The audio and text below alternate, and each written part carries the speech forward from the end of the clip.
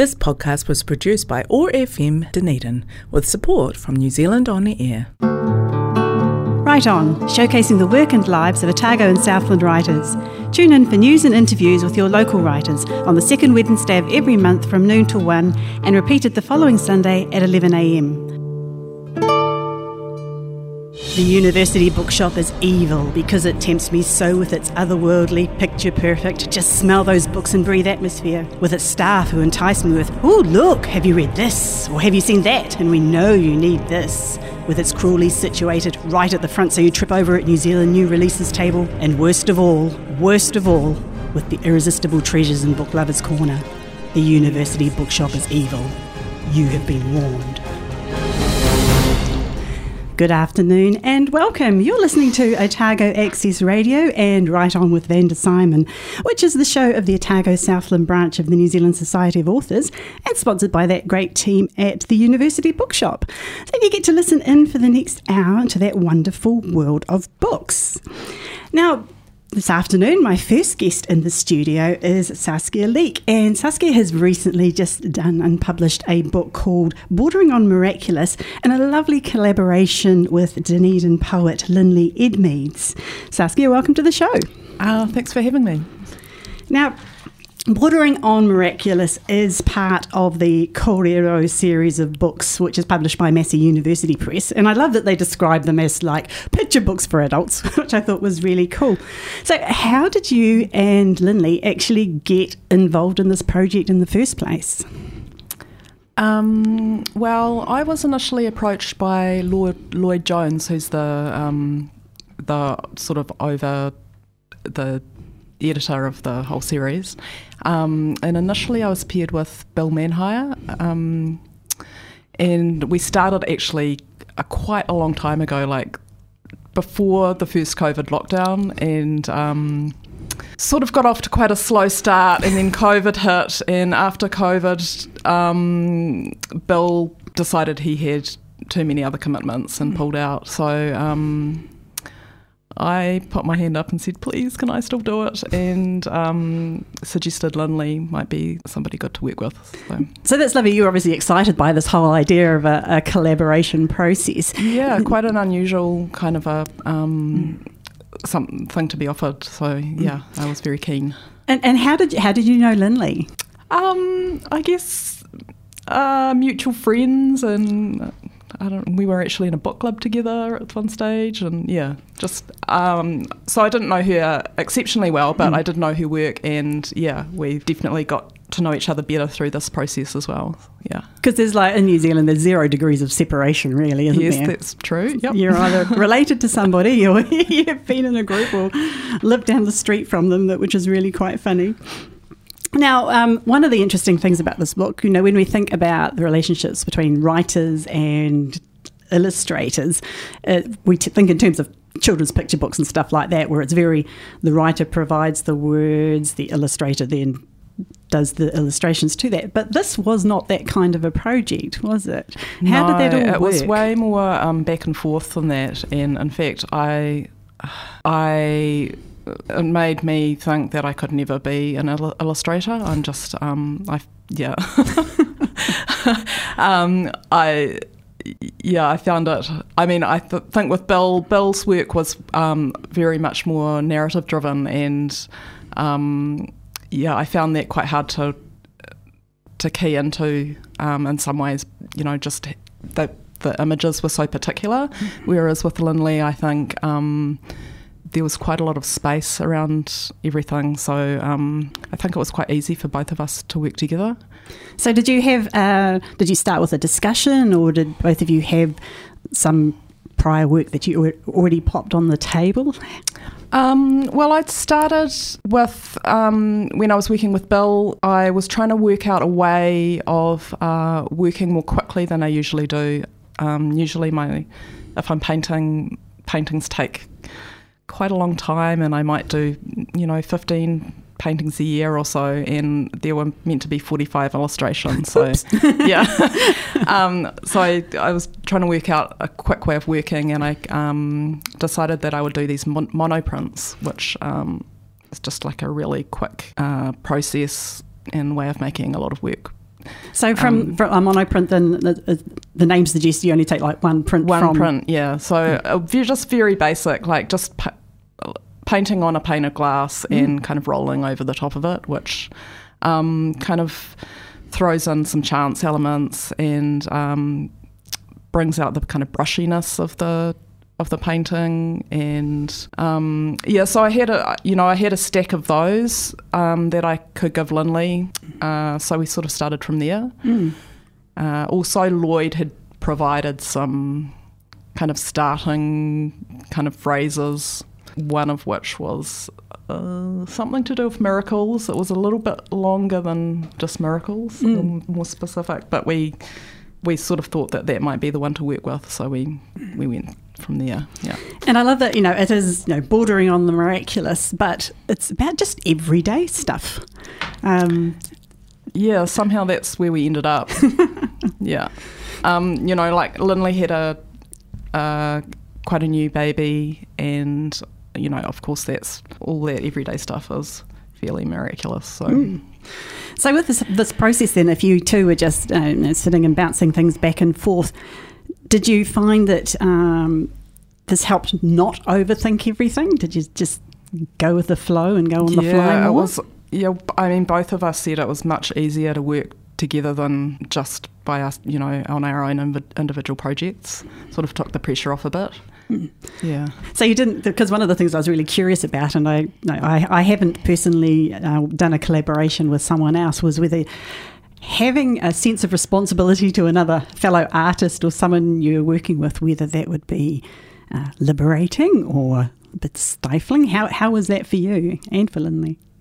Well, I think, like Lindley really took on the working in a quick way angle, and so for both of us, the way we were working, the process was quite different, and that became really important to what we produced. And I suppose for Lindley too, again being a young mum with a child to look after as well, working quickly and kind of on the fly would have been a great way. She said it was sort of the perfect project for her to be able to do while she was on, get your brain back into that poetic space. And could just grab moments here and there, And one of the things, looking through the illustrations and things like that, you mentioned earlier with the monoprint, how you get that effect of the brush strokes and everything like that, was, turning the pages, you got that feel of a sense of flow and speed through the project.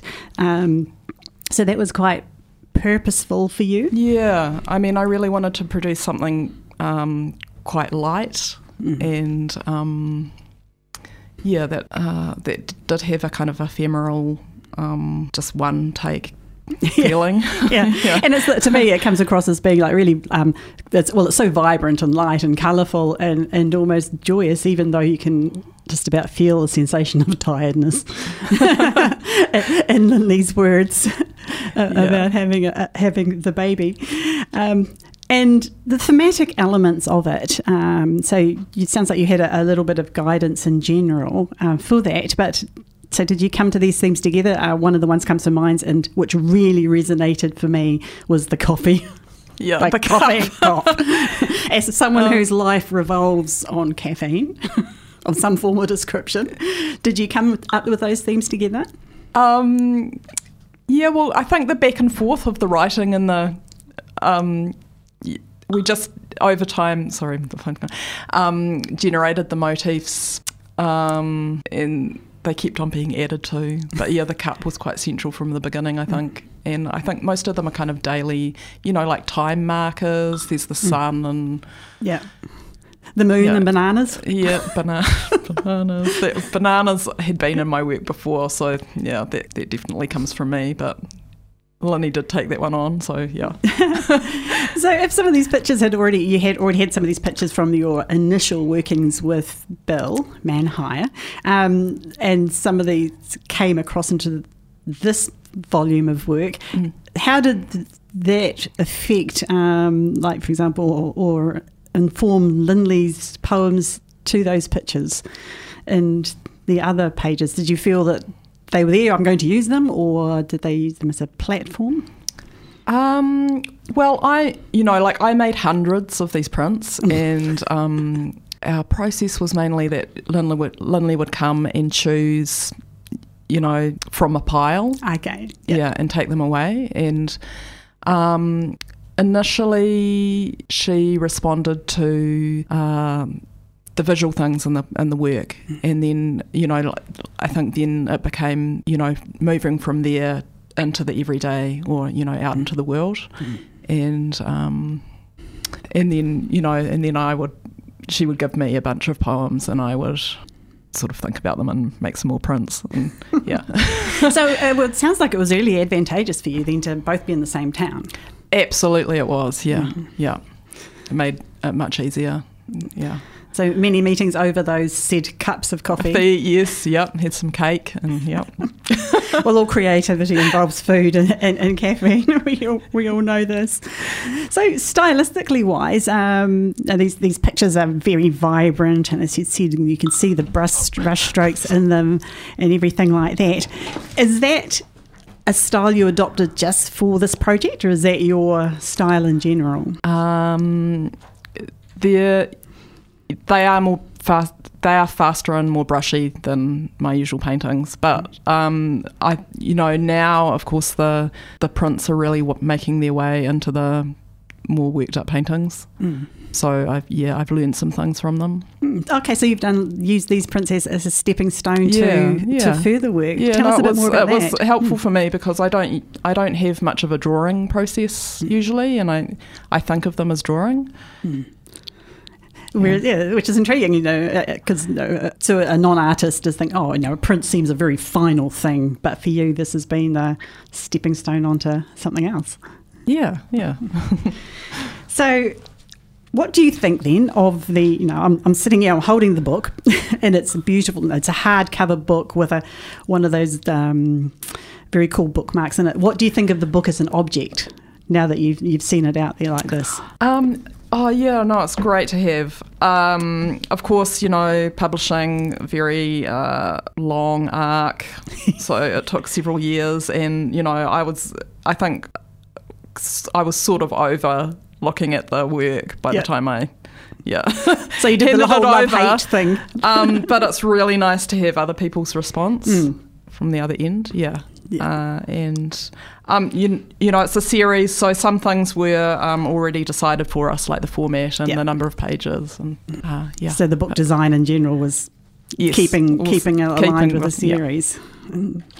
So for you, you've enjoyed this collaboration with Lindley on this. As an artist, looking to potential collaborations with other forms of art, what would be like your dream collaboration to do next? Or is this scarred you for life and you just want to go back to working by yourself? No, I don't know. I mean, I quite like collaborating, actually.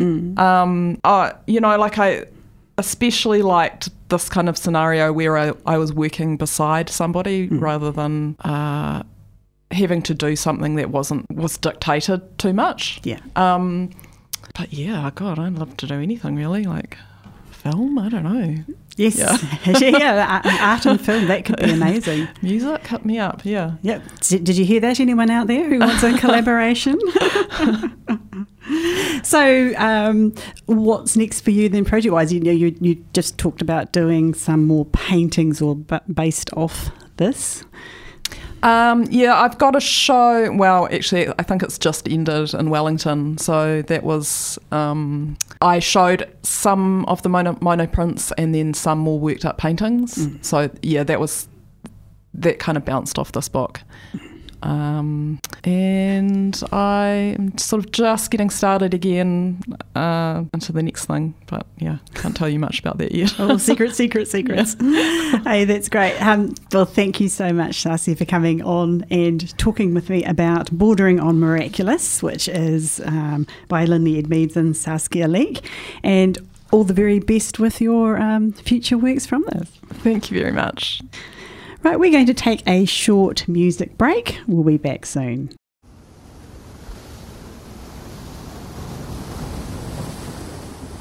Wait till you're announced. We've not yet lost all our graces. The hounds will stay in chains. Look upon your greatness and she'll send the call out, send the call out, send the call out, send the call out, send the call out, send the call out, send the call out, send the call out, send the call out, send the call out, send the call out, send the call out, send the call out, send the call out, send the call out, send. Call all the ladies out, they're in their finery. 100 jewels on throats, 100 jewels between teeth. Now bring my boys in, their skin in craters like the moon. The moon we love like a brother, while he glows through the room. Dancing around the lies we tell, dancing around big eyes as well. Even the comatose, they don't dance and tell. We live in cities you'll never see on screen. Not very pretty, but we sure know how to run free. Living in ruins of a palace within my dreams. And you know, we're on each other's team. I'm kinda over getting told to throw my hands up in the air. So there. So all the cups got broke, shards beneath our feet, but it wasn't my fault. And everyone's competing for a love they won't receive, 'cause what this palace wants is release. We live in cities you'll never see on screen. Not very pretty, but we sure know how to run free. Living in ruins of a palace within my dreams. And you know, we're on each other's team. I'm kinda over getting told to throw my hands up in the air. So there. I'm kinda older than I was when I rebelled without a care. So there. We live in cities you'll never see on screen. Not very pretty, but we sure know how to run free. Living in ruins of a palace within my dreams. And you know, we're on each other's team. We're on each other's team. And you know, we're on each other's team. We're on each other's team. And you know, and you know, and you know.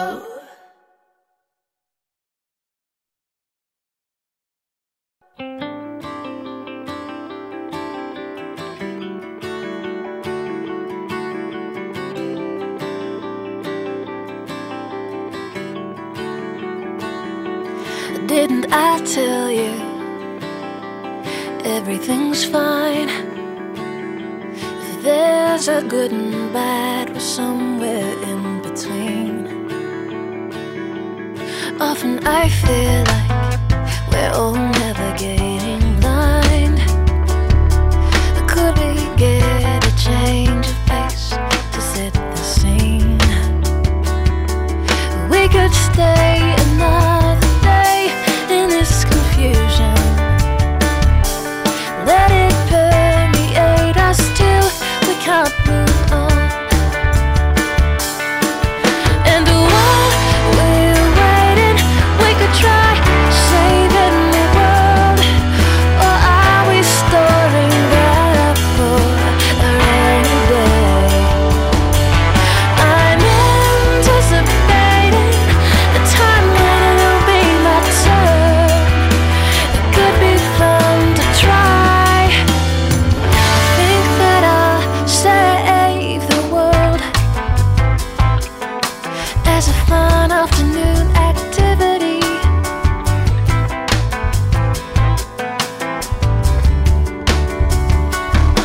$70,000 things to ponder today.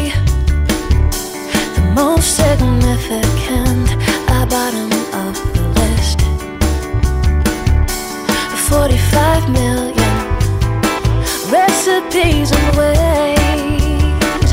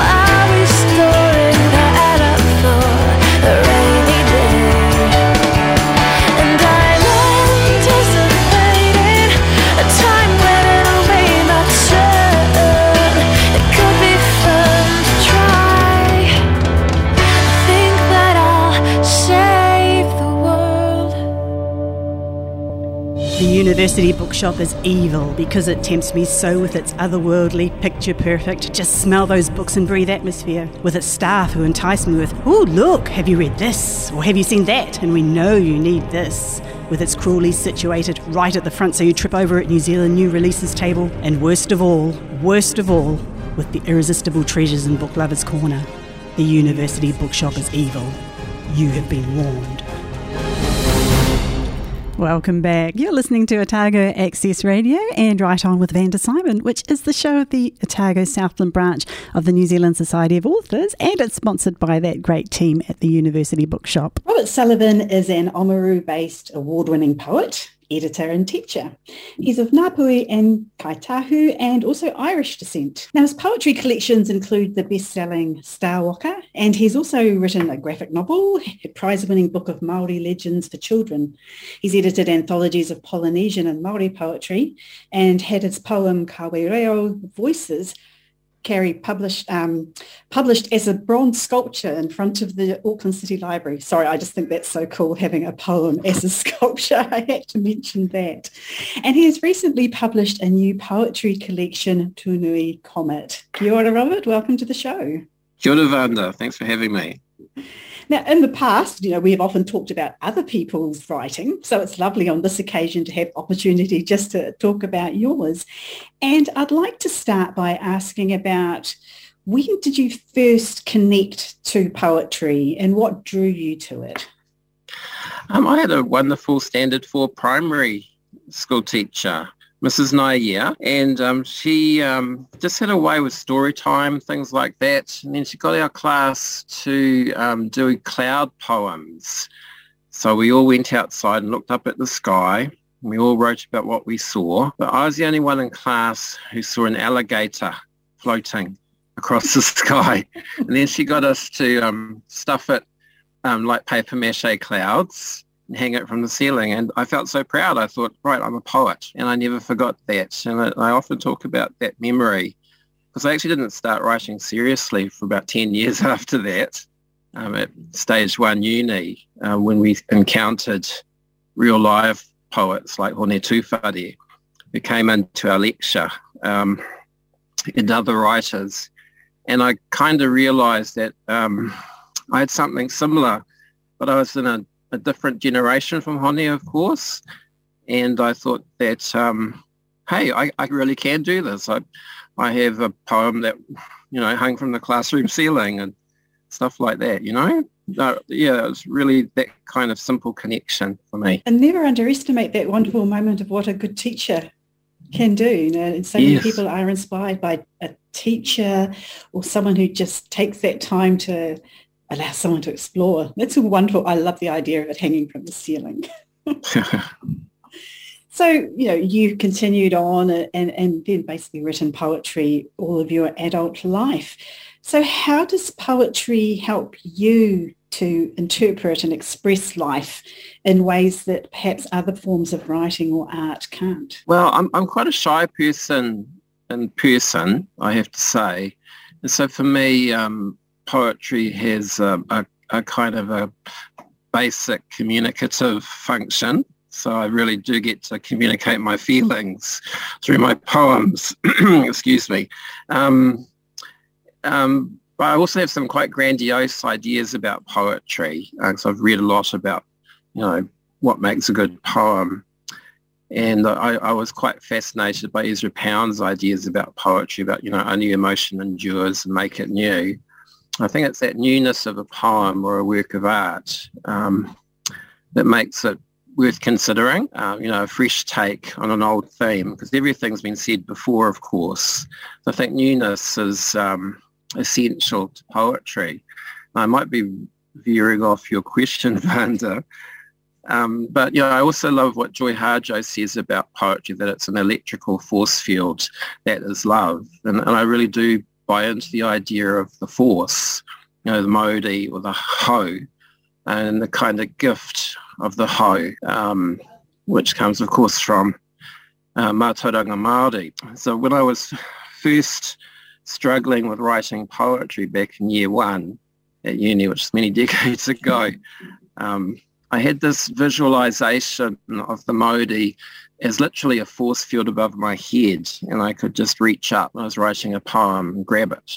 And then I'd be taking a bit of that force field, transferring it to the page, and then later on, bringing it out my mouth when I read the poetry, because breath is so important. So, the ha, the breath, the modi, the life force, all that stuff contributes. And when I think about someone like Tūwhare's work, he's always got some form of liquid in his poetry. So I did my PhD partly on his work. And I think in all of his oeuvre, there's only about 5 poems without liquid. So he was a water poet. Yeah. And he, of course, understood the importance of water in life. So for you then, following on from what you observed in Tūwhare's poetry, is there a particular element that you associate with your work? Well, I'm very much a lyric poet. I strongly believe that there has to be a person in each poem, or a persona. It's not necessarily me. When I was a lot younger, it was me. There was very little filtering going on, so I was terribly earnest. So a lot of filters, a lot of veils, a lot of voices now in my later work. And it's partly not to exhaust myself, because I think if you wear it on your sleeve all the time and you're up there doing a reading of some sort, and it's really you know what I mean? It can take a lot out of you to be that kind of writer. And I'm a little bit older now, so I can't maintain that kind of energy. But I love the idea of being a human being in the poetry. And I think that's one of the elements that I really loved about reading and enjoying this collection, was how you wrote to note the importance of some of the simple things of being a human being, and yet the significance in them, like mowing the lawns or doing a card to an 80-year-old. So how has poetry enriched your life in this regard, enjoying the simplest? Gosh, well, yeah, I guess it has enriched my life. So I must admit, I guess I'm a modern kind of guy, and a lot goes by me every day, and I do need reflection time to actually soak up what happened to me during the day. And sometimes I don't get that, so I don't always sleep very well. But normally, at the end of the day, I'm reflecting in some way, and then I can have a good night's sleep. And I'm not saying that's what poetry does, but it's something similar in that, the ripples of existence get looked at and they get heard in a way that, the larger events in life always get heard, So it's those little things like you're saying. I like Pablo Neruda's work. He works on scales. So he'll talk about the history of the world, but then he'll talk about, right down to snail level. And Hone Tūwhare can do that too. He's written this marvellous poem about a kauri snail, but he's actually talking about the shell and not the snail that's gone. So it's the ghost of the snail. And of course there's the bigger message, and it's the kauri tree that the snail depended on, which is also gone, So you can play with scale and say a lot of stuff using it. Which ties in beautifully to the other elements of this collection, in that, you do examine bigger issues, decolonisation, te tiriti. So how does poetry free you to explore your personal take on that? Well, I've got a poet's license, eh?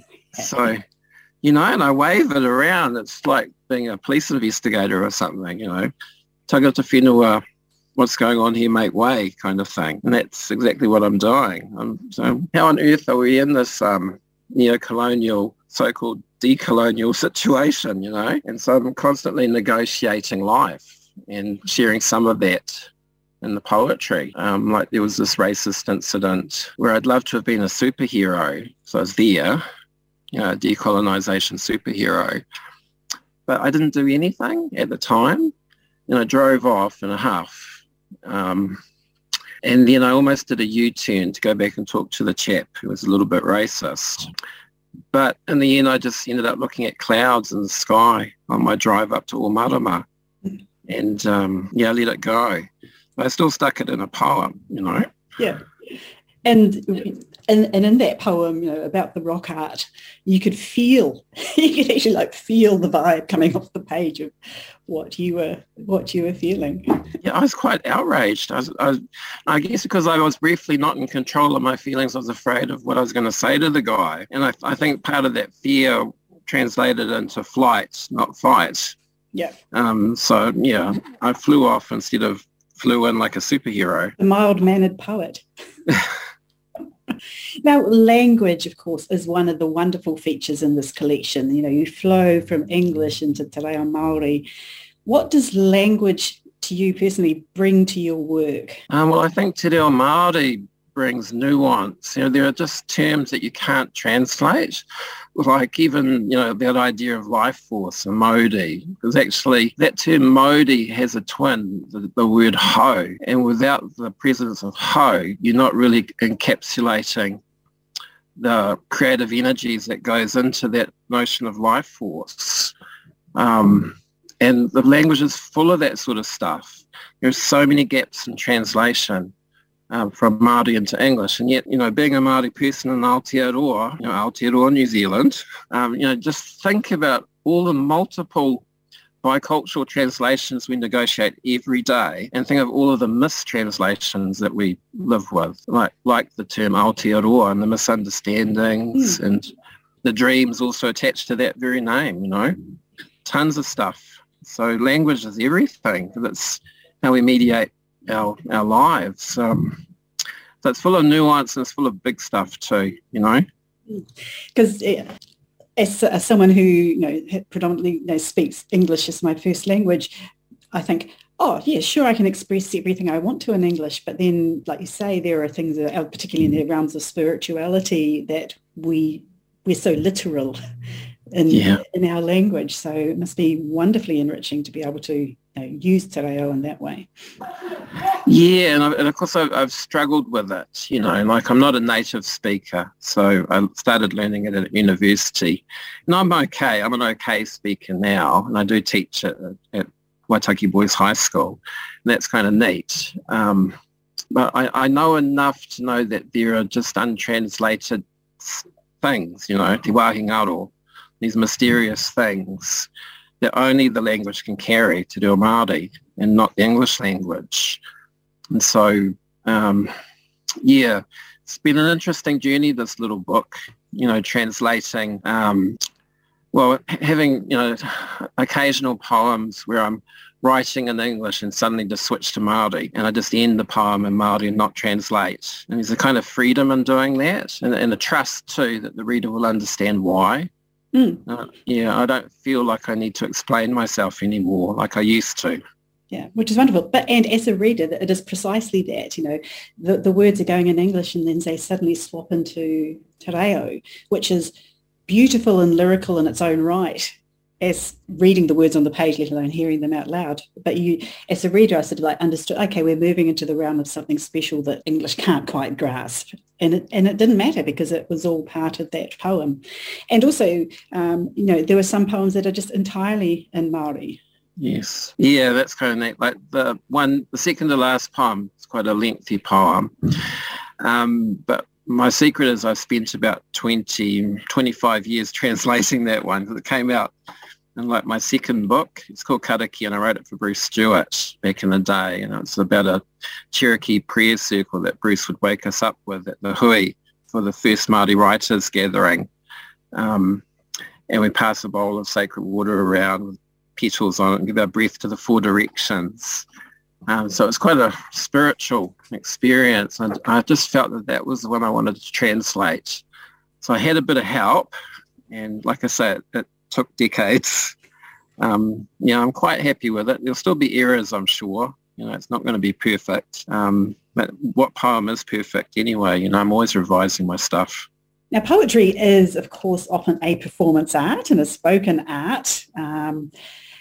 And you mentioned earlier that, you're quite a shy person. So when you write, do you write for the printed page or the spoken word? How does that work for you? I believe in the music of poetry, and I also think that every poet worth their salt has their own voice. I think any writer has their own voice too, that. So I write to be heard.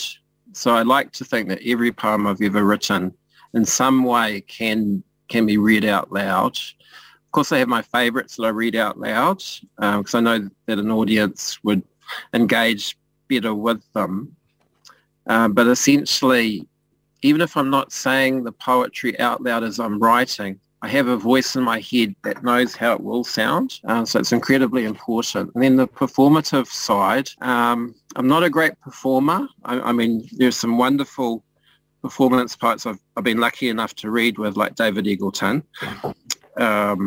or Shane Koizan, who are known for the language beyond the voice, body language and style and swag and all the stuff that makes a great performance. So I must admit I'm not like that, but I do use my voice in a performative kind of way, I think. So I'm not so great on the body as part of my performance.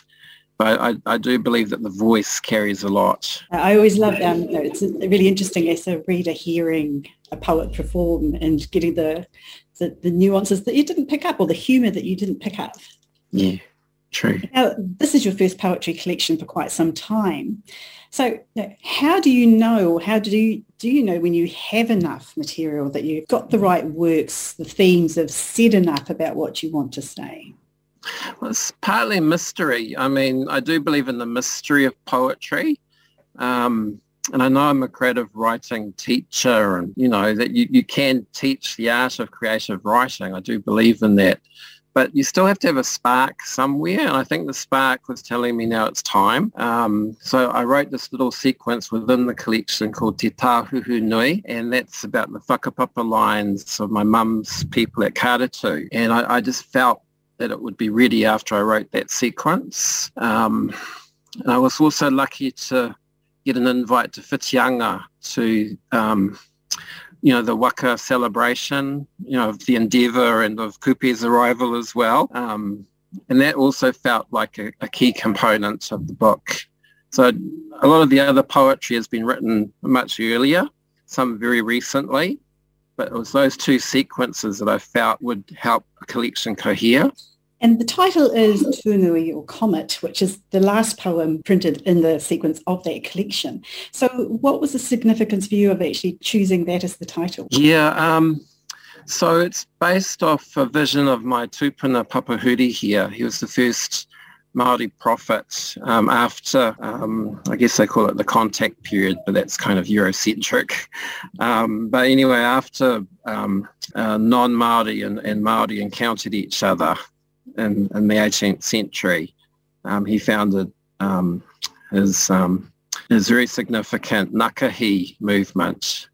And the Ngakahi are a religious movement whose symbol is the serpent. And it's the same serpent as on Moses' staff in Genesis. So I've read some of his archive, lots of esoteric information in there, including this idea of the comet. And I see it as a symbol of being Ngāpuhi. So that was the vision. And he did, miraculous things happened with this particular tūpuna, like after he passed away, his headstone turned in the other direction. There's another poet, Kendrick Smithyman, who wrote a collection, Te Atua Wera. It's about my tūpuna, Papahuri here. And I've always had a bit of the gripe that with Kendrick, because he wrote it and then he passed away, so I could never discuss it with him. He was one of my tutors up at Auckland University. I thought, you took some of my family stories, Kendrick, And he actually spoke to part of my family about our tūpuna, but not the whole family. And I know my mother was very upset about it too. So this idea of the comet is sort of a bright flash across the sky, but also, I guess, a kind of marker for me of being assertive about my family stories. So Tūnui can mean comet, but it can also mean a great stand. So I'm making a mark in terms of my tūpuna stories. Lovely. Now, you work at a high school, with young students. Yes. So, what message would you give to young budding poets, particularly Māori or Pacific poets, to encourage them? Say your truth. Be brave about who you are and just say it. Say it, say it, say it. Make it new. It has to be new. But what you have to say, because you're Māori or have a Pacific heritage, it will be new to New Zealand audiences. So anything you say is going to be new in New Zealand literature. Just say it. Fantastic. Well, thank you so much, Robert, for coming on the show today and talking about Tunui Comet. And all the very best with this collection. Oh, kia ora, Vanda. Thank you so much. Well, that is our show for this month, and thank you for listening in, and also thank you to my guest Saskia Leek talking about her collaborative book with Linley Edmeades, Bordering on Miraculous, and Robert Sullivan talking about Tunui Comet. So join us again next month for another dive into that wonderful world of books, but until then, enjoy lots of great reading. The University Bookshop is evil because it tempts me so with its otherworldly, picture-perfect, just smell those books and breathe atmosphere, with its staff who entice me with, "Oh, look, have you read this? Or have you seen that? And we know you need this." With its cruelly situated right at the front so you trip over at New Zealand New Releases table. And worst of all, with the irresistible treasures in Book Lovers Corner. The University Bookshop is evil. You have been warned. This podcast was produced by OAR FM Dunedin with support from New Zealand On the Air.